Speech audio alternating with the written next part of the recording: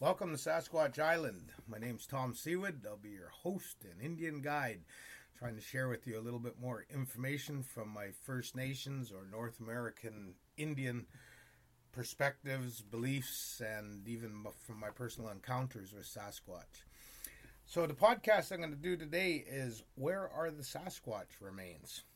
An interesting question that I seen one of the Facebook groups on Sasquatch here in the last couple of days.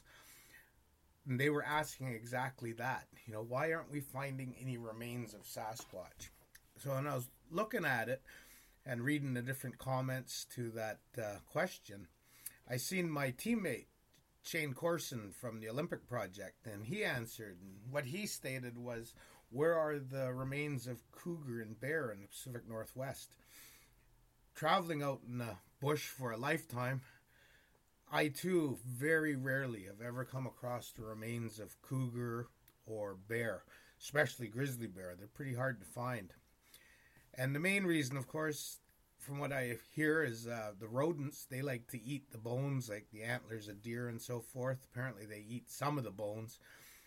The leaves falling down and other debris from the forest covers things up pretty quickly in the Pacific Northwest. But instead of just speaking about our region, I reached out to my fellow investigator and very good friend from the Omaha tribe in Macy, Nebraska, on the Omaha Indian Reservation, Lucas White. Lucas, as some of you that follow my podcast series, Sasquatch Islands, know that he's, pretty dialed into what they call Ci'tonga on the Omaha Indian Reserve, their Sasquatch. And he spent years out in the forest, which is hardwoods out there. And I spoke to him about it, about the remains of their Ci'tonga and a few years ago. And I phoned him today before I started to record this podcast here, January 14th, 2021, and just got him to refresh my memory. And of course, it was the same thing that he spoke about, and that in his area, he suspects from, different things he's seen out in the bush, that he knows they dig tunnels and into the hillside, and that's where they winter, he says, because it's pretty cold in Nebraska. And I asked him, do they hibernate? And he goes, I kind of don't think so. I think it's more they've brought in things like corn and soybeans and other things, and that's what they feed upon. And then they go out as well, the hunters, and go harvest. He goes, but what I'm thinking is they go into these abandoned or structures, like the cave structures that they've built, tunnels, and that's where they put their dead and they collapse them. And he says that because he's come across collapsed tunnels where there's signs there that something had definitely made it, so that the roof caved in, the entranceway caved in. And being the investigator today, I asked him the key question. Well, what about if they did that? Isn't there the possibility of erosion from the flood of the Missouri River, its tributaries, and it scarring the bank and causing cave-in and sloughing, and all of a sudden you would have bones being exposed? And he goes, no, I don't find them down in the lowlands where the floods are. He goes, you'll find them up in the elevated areas, far afield from where any humans are. And that's where he's found a little bit of evidence of where it looks like one of these tunnel areas, and he says they're not that deep. You probably go in about 50, 60 feet at the most, but you can see where it had been, and what he suspects deliberately caved in, and he suspects that that's this burial place of a Ci'tonga, a Sasquatch, in his area. Very interesting information, something to definitely think about, and of course, if it's in the hillside some 40 feet or more, you can just imagine how many centuries of those bones being covered are. Brought up another subject. I told Lucas, I said, what about if there was the chance of a slide or hillside caving in or erosion from the rains? And I said, I've been in Omaha when they had one of your torrential downpours. I was in Omaha City and Pioneer Square, I think it was, or something, but I remember that the rain came down so heavy that it was just rushing off the tin roofs along the top of the sidewalks, and the road turned into a river, and then the wind hit, and the rain was sideways, and I had to go into Omaha Prime and go have myself a prime rib meal because it was so wet outside. And I said, your rains down there can be torrential. There must be the possibility of the bones being exposed. And he said, yes, they would just dig them up and rebury them somewhere else. And of course, with Lucas, you have to be careful with him because he does have a lot of experience with the Ci'tonga. And I said, did you ever witness that? And he goes, no. So Lucas, as he told me years ago, and I met with him, actually it wasn't that long ago, maybe 4 years ago, they have laws, Tom, very strict laws. And then he went into things, and he ended it by saying, the Ci'tonga has laws, Tom, very strict laws. So I don't want to push Lucas too far, because it's all about respect to the Sasquatch, Ci'tonga, or what other name that the other tribe has in your region, and especially to the North American Indians. It's all about that respect. So that's where I'll leave it with that. In my region, Vancouver Island, years ago, I remember sitting around the dock, and all of a sudden people were BSing away and talking, telling stories. And someone started talking about the story, and I was just a young kid. I remember back then I had thick black glasses, hair like Gene Simmons off Kiss, like helmet head I call it, and I was just a young pup. And I remember that story about how they said that the loggers were working on an island just east of here, and they found a cave, the Fallers, and when they were poking around trying to get into this cave, sticks and rocks and tree snaps, all kinds of aggressive action from something, and a bad stink came about, and the loggers got out of there. And I would suspect because they knew darn well what it was that was getting hostile, Sasquatch. And anyway, the loggers told their foreman. The foreman went up, I guess, and poked around, and they too had hostility, and they got the hell out of there. But they went to the native community, and they asked the First Nations hunters, what was possibly happening up there, because they did see the entrance to a cave. And they said it's more than likely the burial ground of Ci'tonga, our Sasquatch. And of course, they don't want you anywhere near there, just like we natives don't want you logging anywhere near any of our burial sites. Because traditional burial of most Pacific Northwest coastal First Nations in Canada and North American Indians down in Washington State, when you read the historical accounts from the explorers, anthropologists, archaeologists, the way we Kwakwaka'wakw traditionally laid our people to rest was if you were a very high-ranked individual, like a chieftain or a noblewoman, they would build a miniature house structure out on an island in front of the village or in close proximity. They would put some of your possessions in there for the afterlife, and that's where you would be laid to rest, laying down in a little house. Back in the late 1980s, early 1990s, when I was out in my traditional territories as a native watchman guardian, it was my job out there that I was tasked by the chief and council to protect these burial sites from anyone exploring or poking around, desecrating the graves, or even camping on those little islets with their sea kayaks.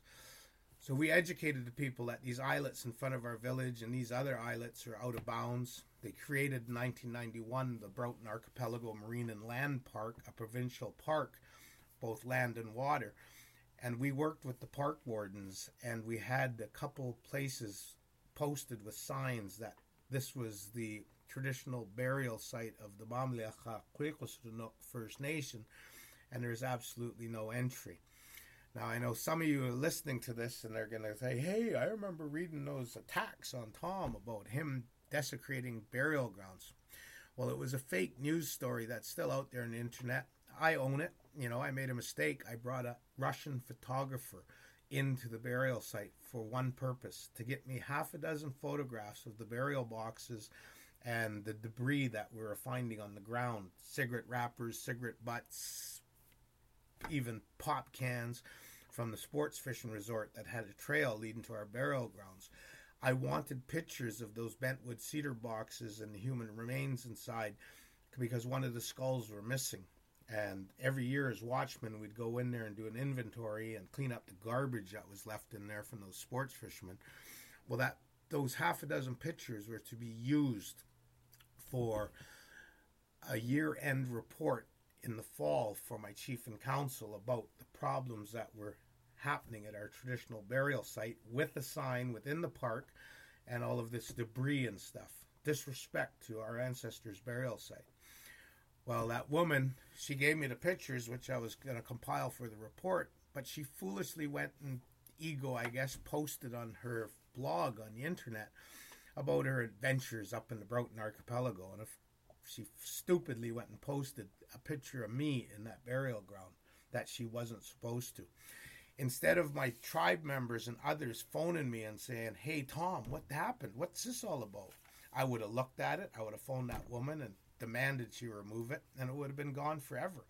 But no, my tribe members and other people that don't like my opinion in regards to ecotourism and the fish farming industry at the time, they chose to use it as a chink in my armor and attack me. So they went on I guess you can say, let's run him out of town on a rail, let's tar and feather him, let's burn him at the stake, let's put him against the rock wall and shoot him. That's the campaign that my fellow tribe members, and some of them even my family, attacked me. They would call me a grave robber. They would say that I was taking paying clients into the burial grounds. Far from the truth, like I would ever do that. That is so unethical and just so disrespectful. I would never do it, and I never did it. But that Canadian Broadcasting Canada, CBC, news insert is still out there. And from time to time, especially if I get into a Facebook debate on something like, say, the woo-woo side of Sasquatch that I don't agree upon, and the person's getting their butt whooped by me in debate, well, they'll pull out that link to that news posting on the internet and post it up there and go, "What about you?" and rub it in my face. So as I said, I own it. Yes, I made a mistake. But let's use what my tribe did to me in regards to supposedly disrespecting a burial site of our people. They came at me tooth and nail. They tore me. They tried everything. I had to put someone's nose in the back of his head. Another guy had to do some dental work to his 2 front teeth. And another guy, I won't say what I did to him, but he'll always be reminded of Tom Sewid every time he does number 2 and he's got to reach behind and clean himself up. I'm hurt him. I'm a bushman, and he was attacking me, so I counterattack. And if you're going to go to battle, make sure you win the war. And that's where I'll leave that. But let's look at that. The attack, the hostility. That's the same with Sasquatch, the other tribe. So on that island I was telling you about, where they actually, I guess, called in the hunters to go check that area out, which they did because they wanted, number one, to make sure that, the loggers didn't go near there. But when they got up to that high place on that hill on that island, the cave entrance was no longer there. It was covered by boulders, by dead tree trunks that were broken and piled up, and more debris. Basically, they plugged it and sealed it so no human could go disrespect their ancestors that were laid to rest in that cave. And what happened was the loggers were told, "Don't you dare go up there. You leave it alone." Now, this was back in the era of the mid-1900s, when the loggers would start at the saltwater sea level, and they would work their way up with their fallers and their machine, and they would go up a mountain, around a mountain, over top of the mountain to the following side of the island, and they would remove basically 100% of the trees. And when I used to be the watchman in my traditional territories, and I had my little cabin trailer out in the bush there, I would come out and I would sit outside and I'd be just looking at the expanse of beautiful, supernatural British Columbia, my traditional homelands. And I would see that island, and I would see the second growth forest all over on the low to high ground. But the one pinnacle area was covered in old growth forest.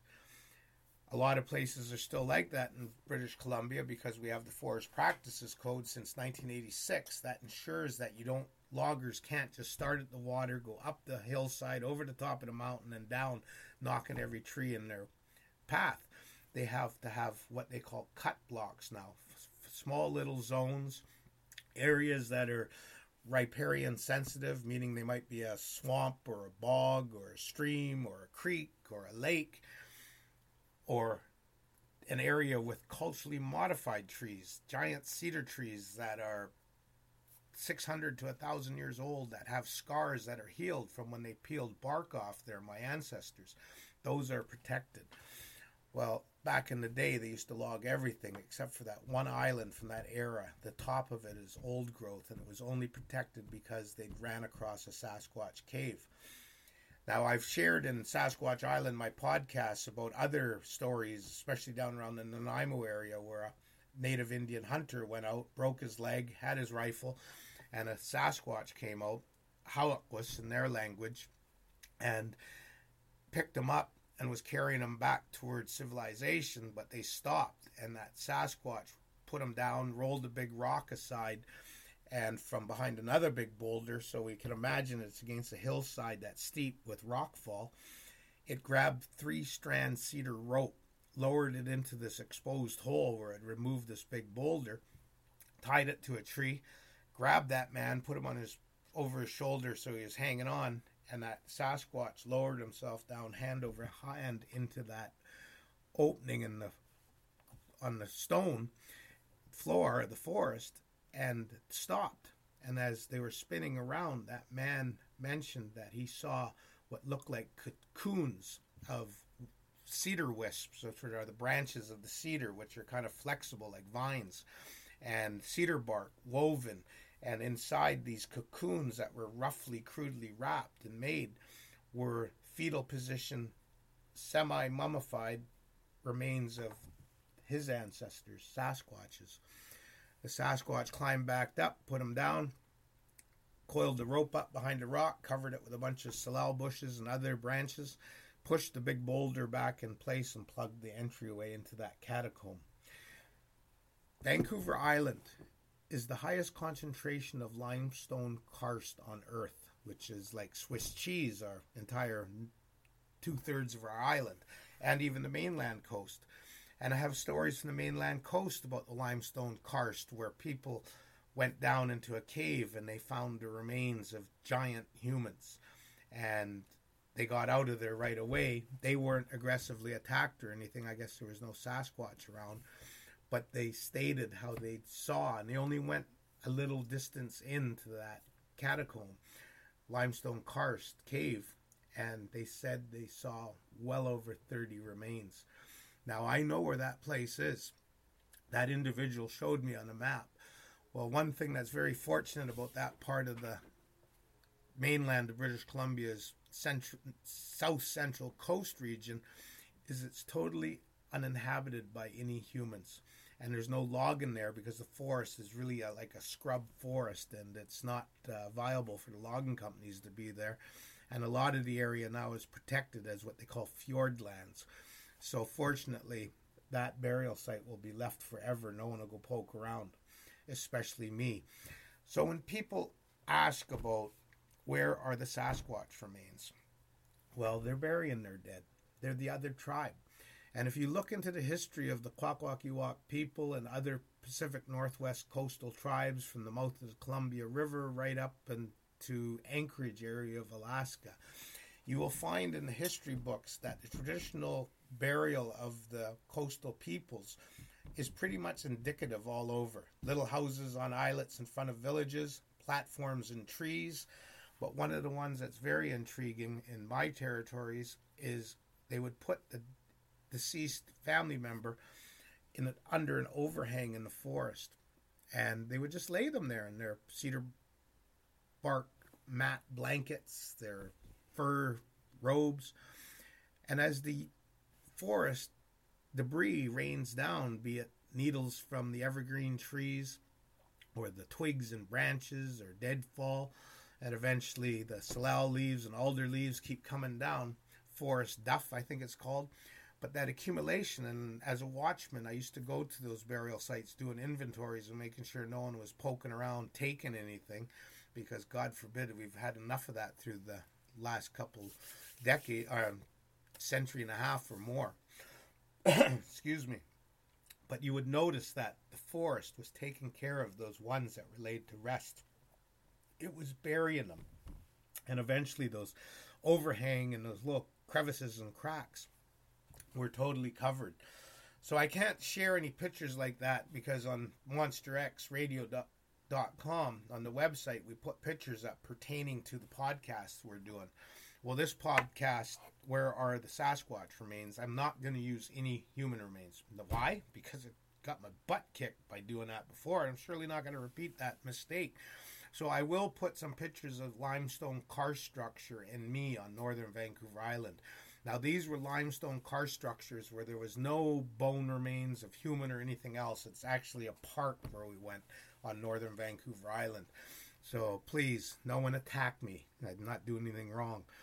And it'll give you an idea, though. And if you do look into Vancouver Island's karst structures on the north part, you now know where the Sasquatches are, deep within those catacombs. Now, I have more stories I could share with you, but I see I'm getting up to my time limit here for the podcast.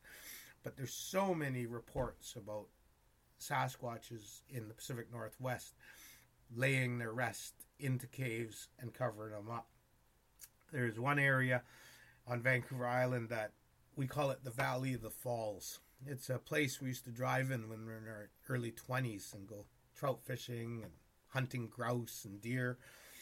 Back then, I didn't investigate Sasquatch at all, but I remember driving through the logging road, and you'd go around these, in between these two mountains with a river that the logging road parallels, but you'd have the logging road, they meandered it through these massive boulders that had rolled down from the mountains, some of them bigger than a 3-story house.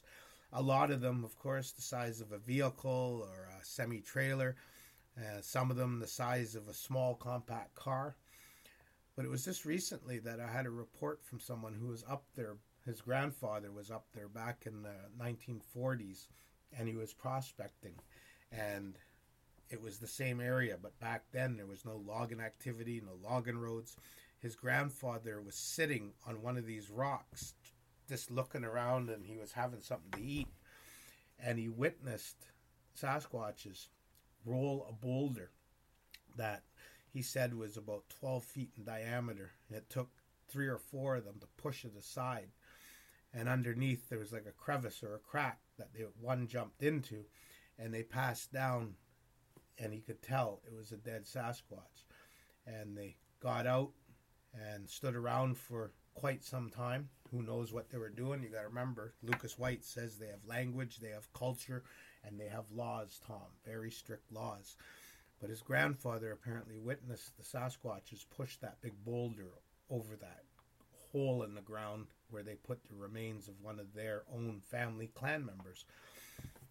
So I think that answers for the Pacific Northwest and possibly for the area around central United States where Omaha Indian Reserve is and other places like that, that we now have a little bit better understanding from the indigenous people's views and stories, as well as from my experience. And if I ever do find the possible area that's a burial site of whether it be human or humans of the other tribe, the Sasquatch, which we call Ci'tonga, no bloody way. There's not enough money that would ever entice me to bring anyone there, nor would I take any photographs or share it. Because we have to respect, as we do with all of our deceased, respect where they're laid to rest. And I hope you out there will follow suit. And if you know of places where they're possibly buried, don't let your ego or greed get the better of you, and you have to come out and you have to identify it, and you have to phone those investigators up and those doctors that are in our field of Sasquatchology to study and confirm that you're the first one to bring the conclusive proof of the existence of Sasquatch. No, that's not how it's going to be done. It's better we leave it be. If a landslide or erosion happens, or they're building a road somewhere and some bones are exposed, possibly, but I can't say. It's not my place, because personally I will always respect the places where anyone, our people, or members of the other tribe are laid to rest. I thank you very much. Thank you very much for listening to this episode of Sasquatch Island. Don't forget to hit the share button on the Facebook posts on Sasquatch Island and Monster X Radio. Go to YouTube. Check out our videos that we have on Monster X Radio and Sasquatch Island. You can subscribe to both. Don't forget to slap that subscribe button like a rogue Sasquatch slaps a disrespectful human upside the head so that you'll be a member of us. That's why we went to the free service, because we are now sharing podcasts, videocasts. Apparently, I'm supposed to help start writing a blog here pretty soon. But it's all about sharing that information with you, and you don't have to pay. And, you know, we're going to get more into the videos and different things. I just had a GoPro show up, number 7, that Peggy and I ordered. We have a camcorder night vision with recording capabilities coming by Amazon pretty quick, as well as numerous other things to bring you out in the field and share with you what we're doing in regards to investigating Sasquatch and interacting with other people that are enthusiasts or investigators. And that's what it's all about. Sharing, but being respectful about the subject that we all are passionate about, Sasquatches. And as I always say, be very safe out there in your investigations. I thank you very much in the language of my people. Halakulasla. Go in peace.